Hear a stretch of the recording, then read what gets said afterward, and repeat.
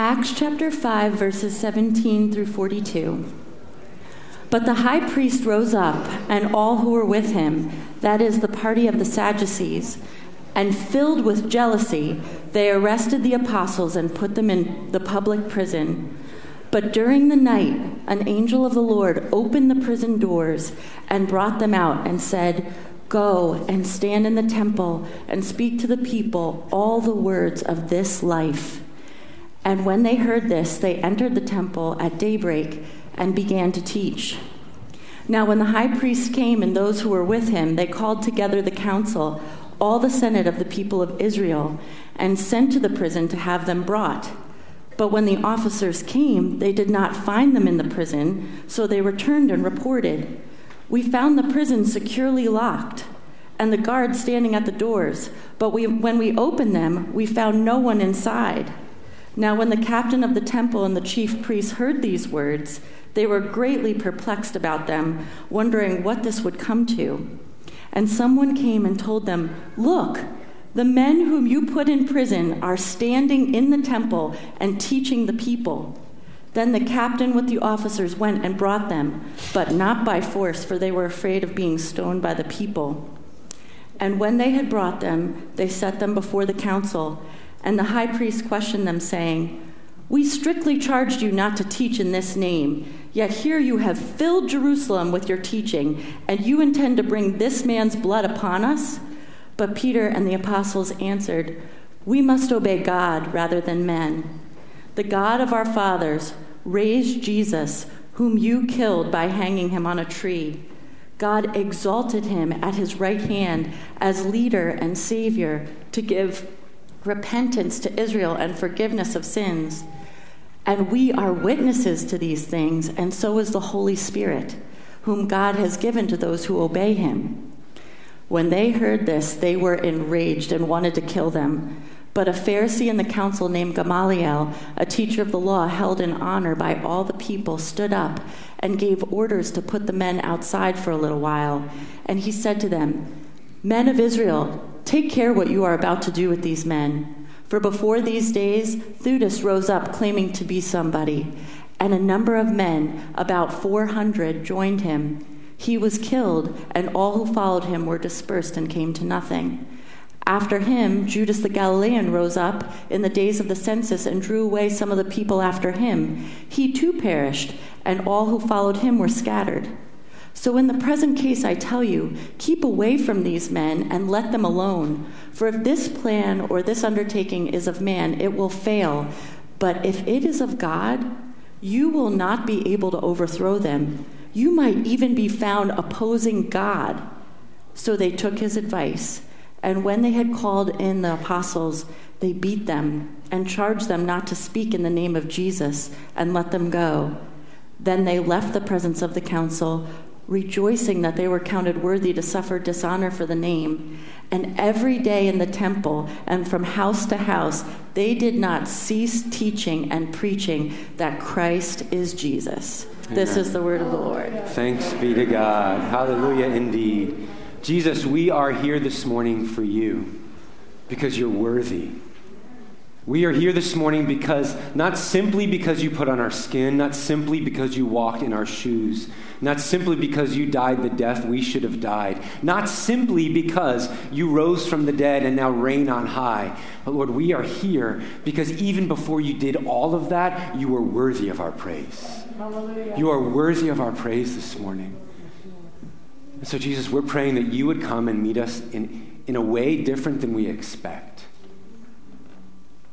That you would penetrate our hearts, Lord, in those places where we most need it and maybe don't even know it. That you would reshape us this morning, Lord, and make us more like yourself.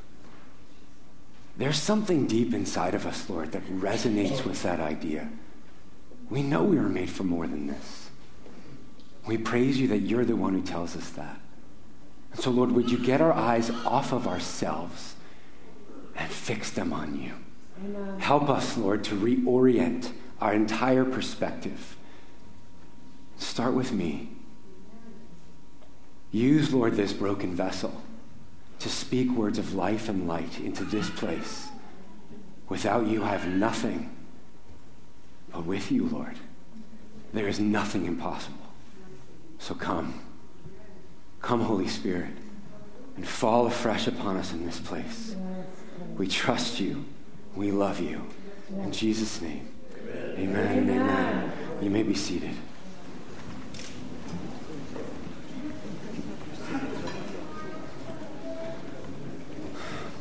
All right, I'm going to need your help this morning, friends.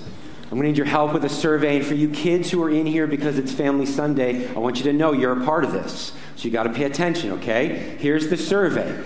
Please stand up and remain standing if you have ever broken your arm. Come on. Stand up and remain standing. Everybody in the room.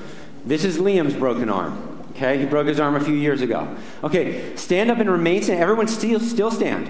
Stand up and remain standing if you've ever had stitches. This is Liam with stitches on his forehead. If you're noticing a theme here, it keeps going.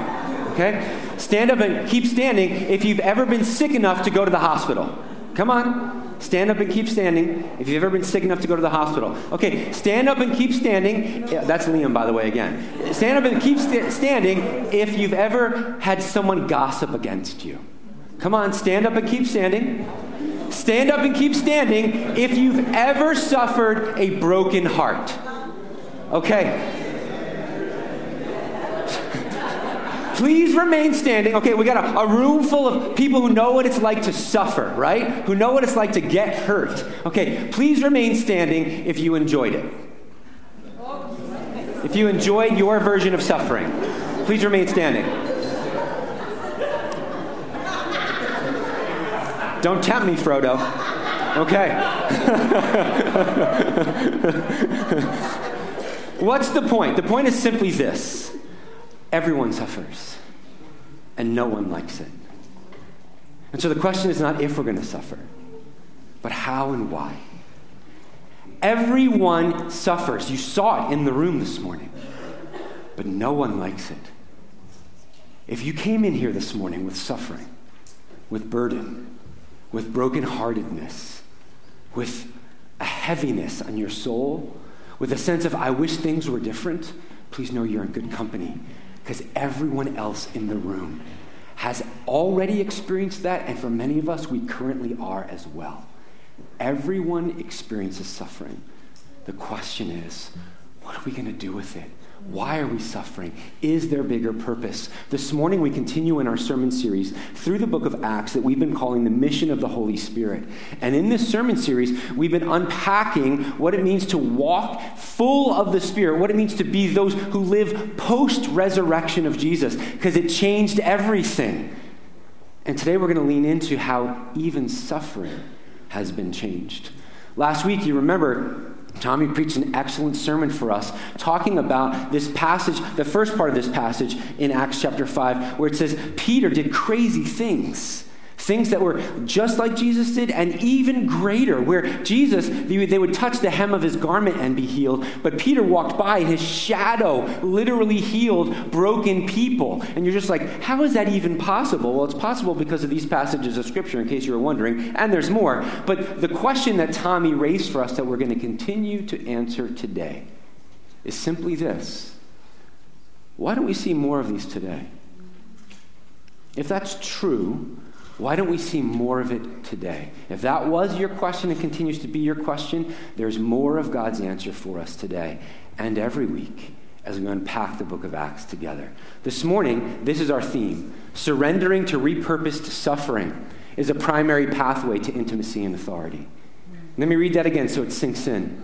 Surrendering to repurposed suffering is a primary pathway to intimacy and authority. We're going to unpack that with 2 points. Suppression reveals our hearts, and surrender expands our authority. So first, suppression reveals our hearts.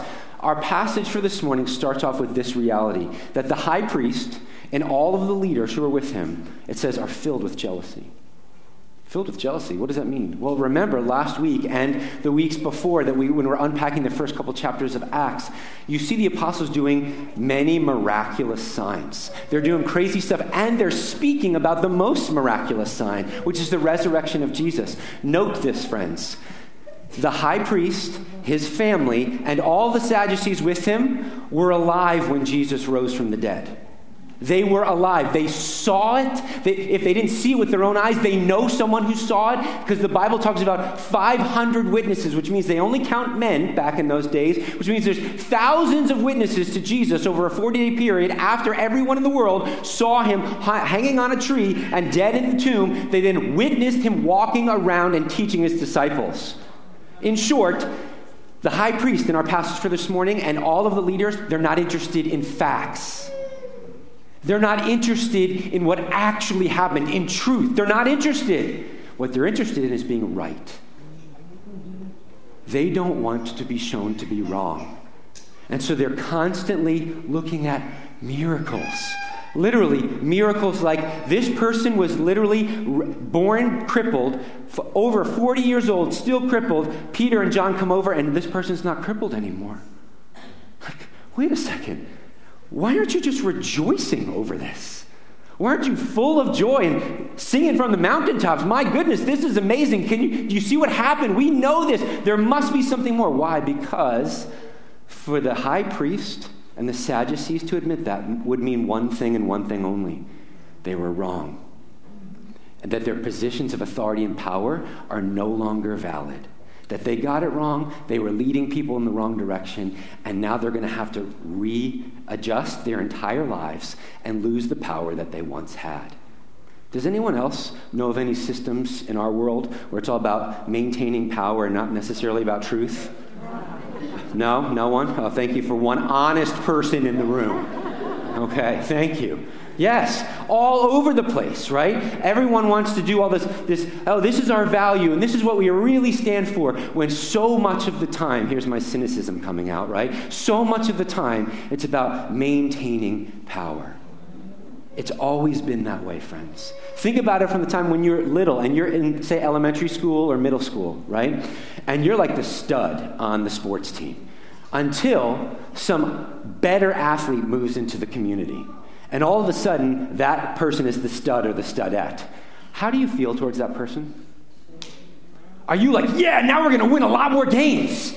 Or are you like, that person's a loser. We don't need that person on our team. Like, who wants the new kid on their team? Not me, right? Because they're a threat to our perceived value and authority and power. Do you see it? Do you see it? So the reality is, in all of our lives from the beginning, we struggle with this same principle. What we see in our passage, however, is that the apostles, because they're with Jesus, they're not overwhelmed by these attempts of suppression. There's a desire to suppress. There's power being used to suppress. But notice this. The greater power always wins. The greater authority does not need to prove itself. It just is. And so even though they're using all of their power and authority, even though they've locked up Peter and John in prison, and even though it looks like they've won, and Peter and John are suffering at this point, it says an angel of the Lord comes, another miracle, opens the doors, gets them out, closes the doors, locks them, and nobody sees anything. And then they're in the temple courts the next morning, preaching and teaching, and everyone's like, what just happened? Again, they should be like, whoa, we need to investigate. This sounds amazing. But what they wanted to do was suppress. It says even more, they wanted to permanently suppress. They wanted to kill them. Because in permanently suppressing them, they wouldn't have to deal with this message about this Jesus and his resurrection that was literally changing the world. It says in our passage that they didn't kill them, but they flogged them. How many times do you get beaten, whipped, when you get flogged in the ancient world? 40 minus 1. I don't know why they refer to it that way. I'll have to do more research. 39 times. That's not a small thing. Thank you. Good job, Timmy. 39. 39 times. Anyone in here been whipped 39 times in a row? If my little brother was here, he'd raise his hand. Just kidding, just kidding. It's not small, right? But the reason why they opted for flogging and not death, please realize, was flawed logic. In our passage, it says that Gamaliel stands up, and he is one of the teachers of the law. He's actually the mentor of a guy named Saul, who we're going to meet in a couple of weeks, right? So Gamaliel stands up, and he says, listen, let's let this play out a little bit. We already know about Theudas and Judas. Now, just for the record, we know nothing about Theudas. There's no history around Theudas. There's a lot of history around Judas the Galilean. We know who he is. In fact, Jesus had to deal with Judas's legacy in Jesus' lifetime. Do you remember when? It was when the Herodians and the Pharisees got together and decided to try to challenge Jesus. Should we pay taxes to Caesar or not? Do you remember that story? Should we pay taxes to Caesar or not? They're referencing Judas the Galilean there. Judas the Galilean is the guy who led a revolt around 86, 6 AD, right? And he was the one who said you should not pay taxes to Caesar. And do you know what happened to Judas? Dead. Killed. And all of his followers were dispersed. Apparently, the same thing happened to Theudas, because that's what Scripture reveals, right? So you got two examples of guys who are wannabe messiahs, wannabe kings, who the evidence of their lack thereof is the fact that they were killed, stayed dead, and all of their followers were dispersed. Gamaliel uses this as logic to disprove Jesus. Do you see the irony here? Jesus has already been dealt with. He's already been crucified at this point. He's already dead, but he's also already risen from the dead. So the very thing that they're pointing to is evidence of, look, this is how we know a false Messiah is the evidence that Jesus is the Messiah. They have actually proven the opposite of their point. Right? And then when he says at the end, if this plan or undertaking is from God, you won't be able to overcome it. Duh! You've already tried. You put the dude to death. And he lives. And so Gamaliel reasons, and they're all like, oh yeah, that sounds really good to us. Because they're not wanting to deal with the resurrection, because they don't want to have to let go of their, what's that P word again? Power. They don't want to have to let go of their power. That's what's going on in our passage for this morning. Please note, suppressing the truth does not change the truth or its implications in our lives. Can we say that out loud together? Suppressing the truth does not change the truth or its implications in our lives. Easy example. Who knows who this guy is? They can take our lives, but they can't take our... Thank you, right? 13th century, right? The King of England tries to squash the Scottish rebellion for independence, their war of independence, and so they put to death the leader, William Wallace. How does that work out for him? Was their attempt at suppression actually successful? Not so much. How about this guy? Right? Another guy put to death because he's leading a march for independence, not for equal rights, right? Civil rights. And the world tries to suppress, or some in the world try to suppress him. And how did that work out? Not so much. The attempt at suppressing the truth did not actually touch the truth. It didn't actually change the truth or its implications in our lives. The question for us to wrestle with today, friends, is simply this. Where are we doing that? Where are we suppressing the truth about Jesus in our lives? For some of us, that answer is all of Jesus, right? I don't want to have to deal with Jesus like the high priests and the Sadducees, because dealing with Jesus means I'm going to have to deal with a lot of stuff that's already set in stone in my life. There's a firm foundation for it. I have my power structures, I have my comfort zones, and I'm not willing to deal with it. If that's where you're at, I'm glad you're here. Please keep coming back, and let's wrestle together. But can I ask you an honest question? Is it really working? It's not a shame question. I'm not trying to shame you. It's an honest question. Is it really working? When you build your structure of power and control and then live in it, does it give you the stuff it promises? Or does it actually make you a slave to fear and anger and rationalization? Rationalizing all the ways it's not working out and pretending like you're okay with that. It's okay to be honest, friends, as long as there's another answer, right? If you're honest and there's no answer, you just get despair. But if you're honest and there's a different answer, what you get is hope. What you get is hope. And that hope is for us this morning. That's what we're talking about when we're talking about Jesus. Where are you trapped? For a lot of us, it's in this room, it's not the big picture Jesus. It's all the ways in our lives where we have basically said, Jesus, you're okay over here, but not over here. It's where I've said to myself, my time is my own, and so I'm going to do with it as I wish. And so for me, you know what that looks like? Constantly burning the candle at both ends. Because it's my time, and I have so many people to care for and serve, and it's right and good, and I should just keep going, and go harder and go faster, and that's how good things are going to happen. And you know what happens when that happens? You burn out. Who wants me to burn out? God or the enemy of my soul? Right? So when I come to God and I have all these good reasons why I should just keep pressing, and he says, you need to rest. You need to rest and trust me. Am I going to trust him with my time? Or am I going to build a big fortress around my life and tell him no? There's a whole list of things on here, isn't there? Priorities, sexuality, money, power, righteousness. Let me stop there. How many of us tell ourselves this? I'm a good person because of all these things. We define righteousness in a way that's attainable for me, but not necessarily attainable for you.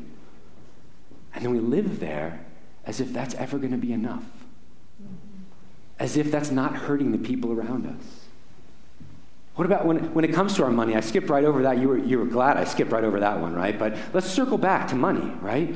What about when it comes to our money? Do you know, statistically, I always struggle with that word. Statistically, if those who claim to be evangelical Christians in the United States tithed, tithing is the baseline giving for Christians. Jesus says all the money belongs to him. You should give generously, well above what the old covenant was. The old covenant was 10%. How many of us in here, don't raise your hand, give well above 10%? The biblical principle is you bring your tithes to the temple, which is here. This is your church. And then you give above and beyond elsewhere. How many of us do that? Again, don't raise your hand. If the church, the evangelical church, literally just tithed, just us, no one else gave any more, do you know what we would be able to get rid of in the world? Hunger. Hunger. But I'm not interested in that. My money's my own. I'm hungry. I don't want to be hungry. Right? I need my Starbucks every day. Now listen, that sounds like I'm shaming you. I'm making a underhanded joke there. Right? Nothing wrong with Starbucks if you want a little coffee, right? But here's the issue. When we come to God and we say, this part's off limits, and I'm justified in that, that's where we start to build this whole life of rationalization. And we say in any one of these areas, I should be okay doing it my way. And therefore, I'm going to do it my way. And I want you to hear me say this. It's always a trap. Always. It never works. The maker of the universe is the one who says, this is how my universe works. Anytime we say to him, I'm not so sure about that, who do you think's right? As a parent even, where you're kind of the maker of your child, when your little kid comes to you and says, I don't think I want to do it your way, what do you say? Okay, let's do it your way. Let's let you run out in traffic because that's going to work well for you? Of course not. When the maker of the universe says that to us in love, it's an invitation, not a condemnation, to come and try his way freshly. And what that is surrender. That's our second point. Surrender expands our authority. One of the parts of this passage that should have really caught you by surprise was after they were whipped 39 times, they left rejoicing. Kristen just read it like it was nothing, right? And anytime we read it, we just read right through it. And they left rejoicing. They were whipped 39 times. And they left rejoicing. Something has happened. And that something is repurposed suffering. God has done something through the cross of Jesus Christ and his resurrection that changes everything. Listen, even our suffering. If that's not good news this morning, then there's no such thing as good news. Even our suffering has been repurposed. Let's dive in here just a little bit. In Luke chapter 9 and Matthew 16, Jesus says the same thing. If anyone would come after me, she must deny herself, pick up her cross, and follow me every day. If anyone would come after me, he must deny himself every day, pick up his cross and follow me. Is Jesus being clear about the way of the cross? Is he being clear about what it means to actually follow him? There is no other way. There is no other way. If anyone would come after me, they must sit in the electric chair every day, deny themselves, and follow me.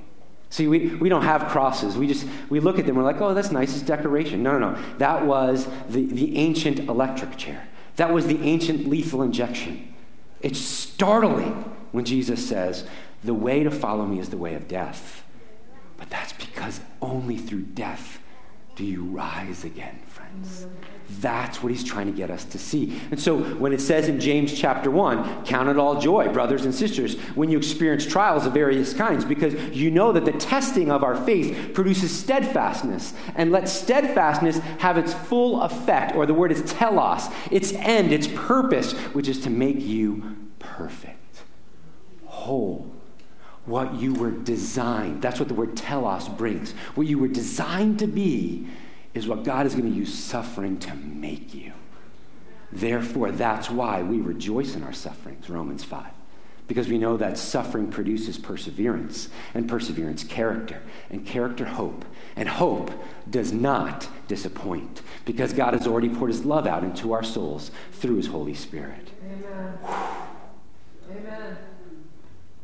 Purposeful, repurposed suffering has the end goal of making us like Jesus, of filling us with his love, of giving us eyes to see, my goodness, God, you're doing something. This really hurts. Yeah, he is.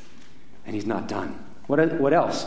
And it enables us to know Jesus. Philippians 3, 8, and 9 is this passage where, 8 through 11 rather, this passage where Paul talks about all the things that make him cool. All the things that give him power. All the things that he should be bragging about. I'm a Hebrew of Hebrews. I was trained in Gamaliel's school. I'm a Pharisee. I'm of the tribe of Benjamin. All these are bragging points, and I consider it all rubbish. Have you ever been to the Bronx Zoo and you've seen a monkey pick up its own poo and throw it? Have you seen that? Be honest. It's quite funny. That's what Paul's talking about right here. That word rubbish literally means flung dung. I consider everything that I used to brag about flung dung. If you have poo, throw it now, right? Everything. Why? Because of the all-surpassing worth of, what's that word?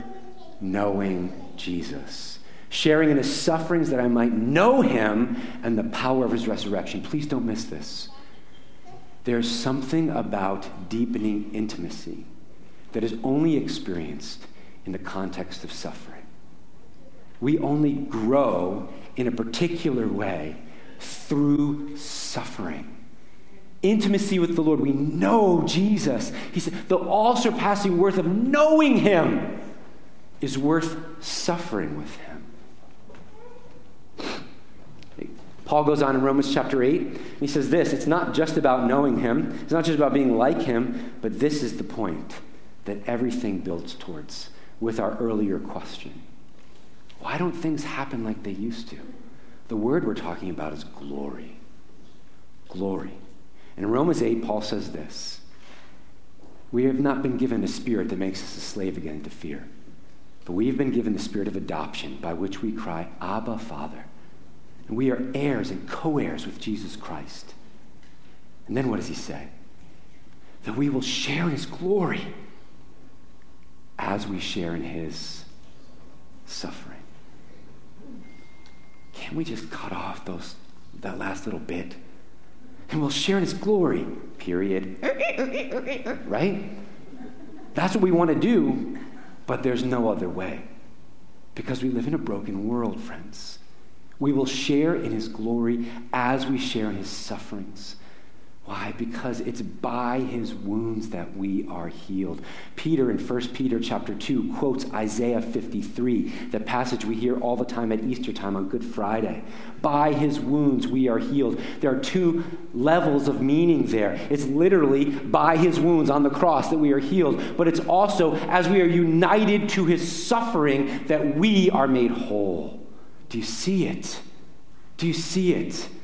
Only as we share in his suffering will we also share in his glory. It's what Tommy was talking about a couple weeks ago when he quoted from Ephesians chapter 3, where it's talking about this capacity that grows in us. You know, like when he says, for this reason I bow before the Father in heaven, and I ask that you might have the strength to comprehend what is the height and depth and width and breadth that is the love of God in Christ Jesus, and you might be filled with all the fullness of God. It's this glorious passage about how Paul is praying for all those who come after him, including us. Hallelujah. But do you know what he says right before that passage? He unites two things together: suffering and glory. That's the context for that great prayer. The two things we don't want to go together. We get expanded capacity for the love of God as we willingly enter into repurposed suffering. We get expanded capacity for the love of God as we willingly enter into repurposed suffering. It's what Hebrews talks about, not from the context of suffering. It says it's discipline. Who loves to be disciplined by mom and dad? Anyone? Anyone? No? Me neither. God says when you suffer for righteousness' sake, you're being disciplined. God is disciplining you because you're a beloved child, and he wants you to grow. And all discipline yields the peaceful fruit, he calls it, of righteousness. Hallelujah. So in sum, in case you missed the point, suffering repurposed is to unite us to and to make us like and to expand our heart for and to fill us with the glory of Jesus. That is the point. And if we will simply surrender here, we will see the kingdom come. Let me explain what I'm saying. What does it mean if we surrender here? We will see the kingdom come. One of my mentors, Rob Reamer, puts it this way: spiritual authority is rooted in identity, expanded in intimacy, and activated by faith. Do you see that? That's what we just talked about. Spiritual authority is rooted in identity. When we suffer, we begin to know who we are. We know the intimacy of God in that suffering, and we get to make choices, that's faith, that expand our hearts for him. It's in suffering that we find this, right? And there's two examples I want to give you of this, and they're here intentionally. Because I think there's something to be said about when we start interacting in the book of Acts and asking big picture questions about miracles and things like that, it's tempting as a preacher to only put examples of miracles that happened in the way that we prayed them. Did you hear what I just said?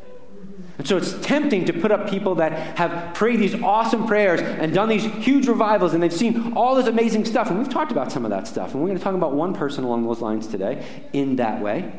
We're going to talk about a second person who, listen, please don't miss this, prayed similar prayers, asked for the same kind of outcome, and heard a glorious, I do not use that word lightly, a glorious no.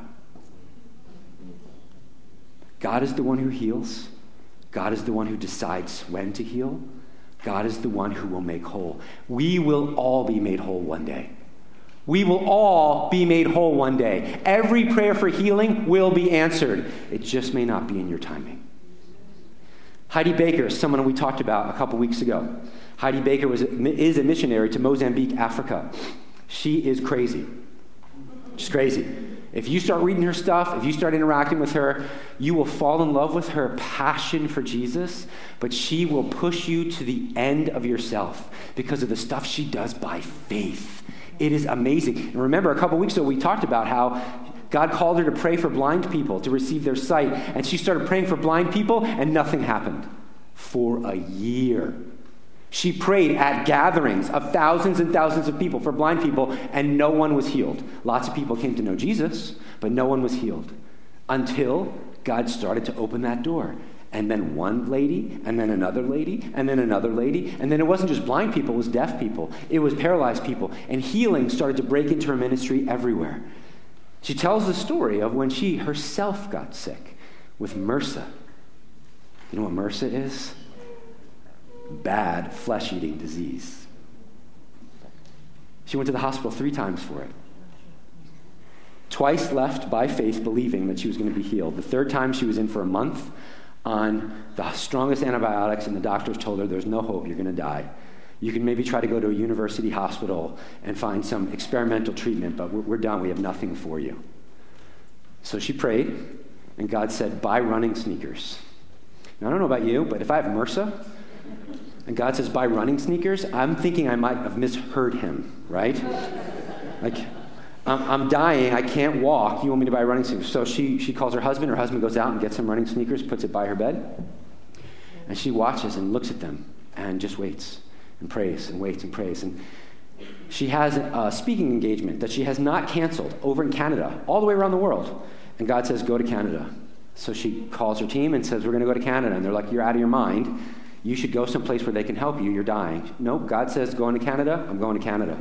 Gets on a plane, goes to Canada. God says, you're going to preach on Zechariah. Zechariah chapter 2. Zechariah is all about the people of God returning to the land of Israel after exile, rebuilding the temple, but getting really worn out and exhausted and discouraged and disappointed because their prayers aren't being answered, because the suffering keeps getting harder and heavier. Does it sound familiar?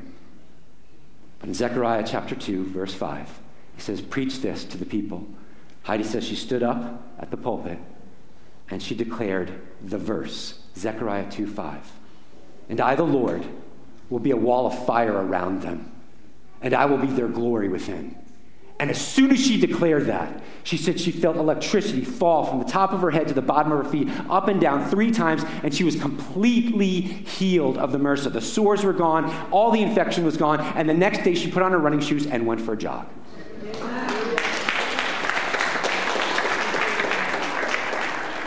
Our God is healer, friends. Our God is healer.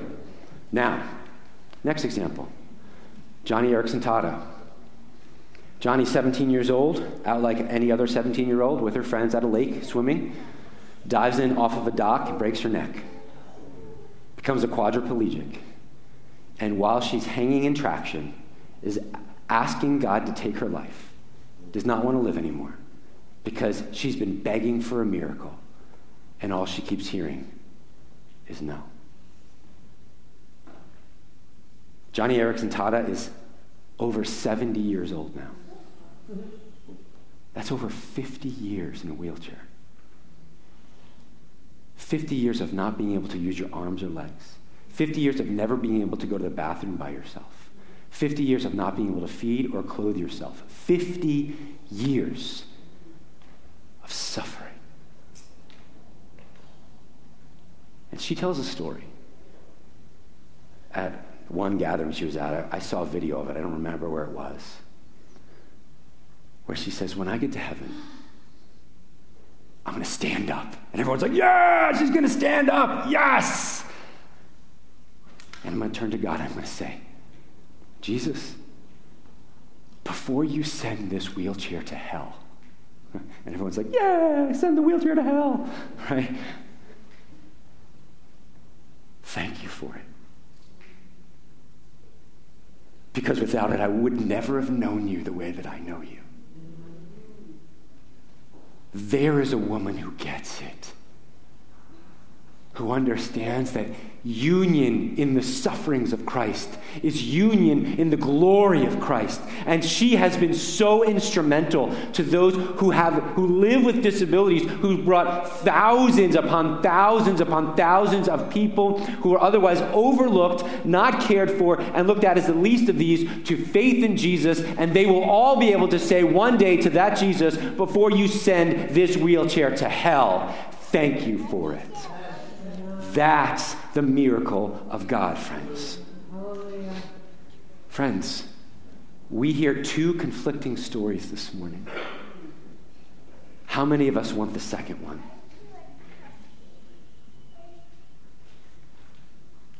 Of course we all want the first one. Of course we all want God to answer the prayer that we want him to answer. But please don't miss what both of these ladies have in common, because this is the key. They developed such intimacy with God that their prayers were his prayers. Their desires were his desires. They prayed what they heard. And when you pray what you hear from God, you can know God is going to answer your prayer. That's spiritual authority. It's not me, in Jesus' name, doing whatever I want. In Jesus' name, saying whatever I want, commanding whatever I want. No, it's me in Jesus, at Jesus' feet, listening, growing, knowing, loving. Nothing else matters. Nothing else. I give it all to you. I fully surrender. And when I do that, that's when I start to live and think and act like Jesus. That's when I start to walk in true spiritual authority, friends. This sort of union of suffering and glory, we don't like, but please realize, is what Christmas is all about. That's what Christmas is all about. It's what Emmanuel is all about. God with us, how? God with us up there in the clouds, showing us how great and glorious he is. No, he was already up there in the clouds, showing us how great and glorious he is. It's God with us in our suffering. You know that song, Silent Night? We sing it every year here. I'm not dissing on Silent Night, sort of. It wasn't a silent night, friends. Jesus cried. Like any other baby when they're born, Jesus cried. And those were bittersweet tears for him, because he entered into pain. It was something he had never experienced before. And he did it for us, to enter into our suffering so that our suffering would not simply be suffering, but repurposed for the sake of glory. So the encouragement for us this morning, friends, is simple. Can we choose to receive his gift? Will you choose with us to let go of anger, fear, jealousy, and control, and instead surrender? It sounds easy to say it out loud, and some of you have already checked out, so I just want to welcome you back. Hey, we're still here, right? It sounds easy to say it out loud. Yes, of course I choose surrender. No. Surrender means, God, whatever the outcome is, I'm going to say yes. Whatever the outcome is, I give you permission. Here it is. But here's the thing. You've got nothing to fear. Johnny Erickson Tada is not afraid. She's one of the strongest people on the planet. She is brave and courageous. She comes into the room and there is glory about her. You see it, you hear it, you know it. In the same way as Heidi Baker, two very different stories, both full of suffering and glory. Yours may be option B. And it will be at different points, but it will also be option A at different points. The issue is not figuring out which option you're going to get. The challenge is surrendering to the God behind them. Because he's good. He's good. And he's not here to hurt you. He's here. What's the purpose of suffering again? To make us whole, perfect, like Jesus, to increase our intimacy that we might know his love, and then to empower us to walk in his authority. Are you ready to actually begin to live that way? I love the passage in Hebrews 11 and 12. Hebrews 11 is called the Hall of Heroes, right? And it lists all these people from Abraham to Isaac to Jacob to Moses and Joseph and all of the judges. And it says, look at how all of these guys lived and these ladies and look at how they lived their lives by faith. And then it ends with this, and none of them actually received what was promised to them, for they believed that God had something better for them. What? And then it says this in chapter 12, verse 1. Since, therefore, we are surrounded by such a great cloud of witnesses, let us throw off everything that hinders us and all the sin that easily entangles. And let us run with endurance the race that is set before us, fixing our eyes on Jesus, the author and perfecter of our faith, who for the joy, do you hear it? The joy set before him, endured the cross. Suffering and glory. It's always been the way. It's the only way in a broken world. But friends, it's the glorious way that's offered to us even this Christmas. Let me pray for us. Jesus, we are grateful that you have made it abundantly clear what it means to follow you. We so often, Lord, look at passages like this and we think, how can I get power like that? How do we walk in authority like that? And I praise you that, Lord Jesus, there is a way, but that way is always the same. It's to stop looking for power and authority and to start looking for you. We want to see your face, Lord Jesus. We don't want to just ask for your hands. We don't want to just ask for what you can give us. We're asking for you. So, Jesus, we pray that you come close and have your way in us even today. Jesus, would you send your Holy Spirit right now and speak to each of us? Friends, you should have received on the way in here a little ornament, a paper ornament. If you did not, you can raise your hand and one of our ushers will bring you one. We're going to do in this time in our service a little different than what we normally do, because this is going to be a little response. You're not an audience, you're an army. We're the family of God. And as the family of God, we are called to actually respond. So here's what your invitation is going to be. We got 3 guys who are going to move the Christmas tree. So now's the time you can do that, guys. Move our Christmas tree, and they're going to put it right here in the middle. In just a minute, we're going to take the Lord's Supper together, right? But as you come forward for the Lord's Supper, you're going to have that ornament in your hand. But the ornament's not going to be blank anymore, because we're about to give you just a couple of minutes right now to think and to ask this question. This is our Advent challenge. Where does God want to show up for you and through you this season? We talked a lot about suffering today, so part of that answer might be in suffering, but it might be different altogether. It doesn't matter. We want to ask God what he has to say.